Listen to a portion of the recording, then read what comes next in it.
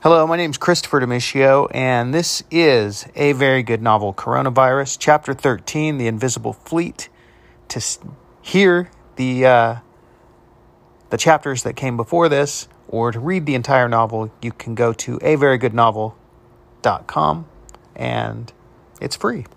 Okay, Chapter 13, The Invisible Fleet. There's not much that is more invisible than a postman. Like other delivery drivers, taxi drivers, and utility drivers, they can go anywhere and do anything. No one really pays attention to the invisible fleet as it moves around the country at will and does the essential work that keeps things going. During the pandemic, there was a lot of talk about essential workers, and it was no surprise to the USPS that people usually mention store clerks, healthcare workers, plumbers, cops, firemen, even beauticians, but they completely forgot about the Postal Service. Megan Brennan, the USPS Postmaster General, didn't mind. In fact, she liked it. She was a tough-as-nails woman who had put her licks in over 33 years prior to moving into the executive leadership of the world's largest private logistics organization.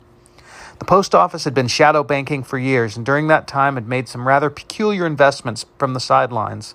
The Postal Union was one of the largest private investors in Academy, which had formerly been known as Blackwater. It was a mercenary for hire security contractor. This gave Brennan unique access to a level of intelligence that was usually reserved for heads of state. The USPS was also a major investor in several other security contractors, such as Triple Canopy, Aegis Defense Services, Defion International, Andrews International, International Intelligence Ltd., as well as Pinkerton, Brinks, ADT, Securitas, and Booz Allen Hamilton. All of these companies provided paid on-demand services to the private sector that were equal to or better than those provided by their government counterparts. The USPS pension fund is gargantuan, especially since a 2006 law had required that it be funded 75 years in advance. Since that time, Brennan had been building a shadow fund that was heavily invested in private sector security contractors while building a public fund that was more traditional. While the traditional pension fund did what it was supposed to, the shadow fund bought influence, information, and favors.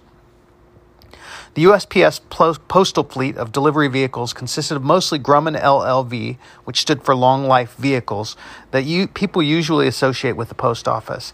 Like mail carriers, people tended not to notice the LLVs, and when they did, they thought of them as odd, funny, quirky. But in truth, these were serious, heavy-duty vehicles, and Brennan had spent years working with engineers to develop a plan to turn them into military-grade vehicles. If there was an apocalyptic event, the Postal Service was prepared. Changing a mild-mannered LLV into a Mad Max vehicle wasn't the stretch you might think.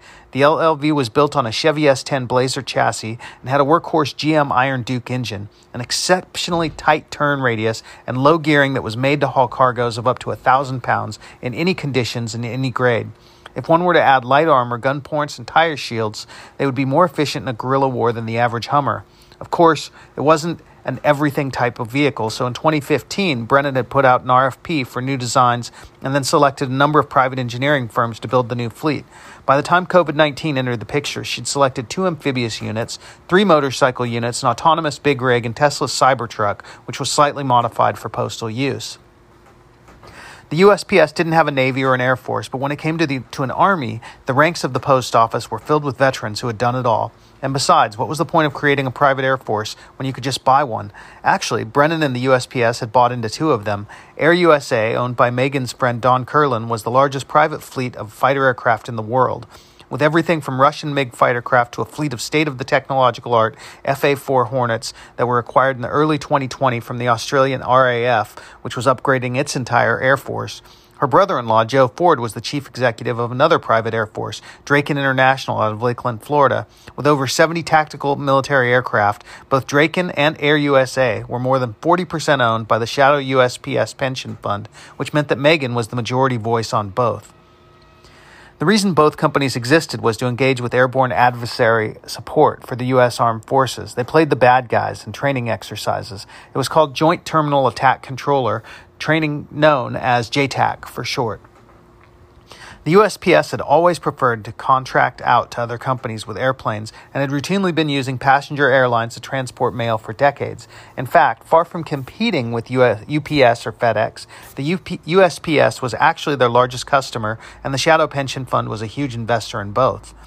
One problem with the Shadow Fund was that the money had to be accounted for, which was the reason that the post office looked like such a huge bleeder when the books were examined.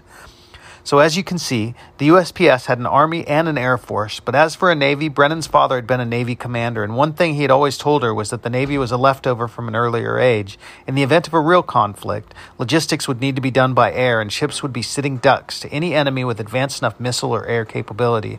She wasn't worried about not having a Navy. Why was she doing it? Why was she building this invisible army and shadow military complex? The answer was simple. Brennan was a patriot. She'd always believed that the only thing that would save the United States from eventual tyranny was a well-armed militia. She wasn't some Second Amendment gun nut, though, but she did have a huge collection of firearms. No, government forces would always be able to outgun even the most heavily armed militia, because private citizens or groups who arm themselves to the level required for self-defense would immediately be identified as a threat and eliminated. It happened in Waco, Ruby Ridge, and Antelope, Oregon when the Rajneeshis began arming themselves. It happened in hundreds of other little enclaves that you've never heard about as well.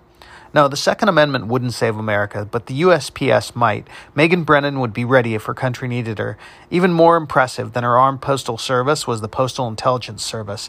Think about it.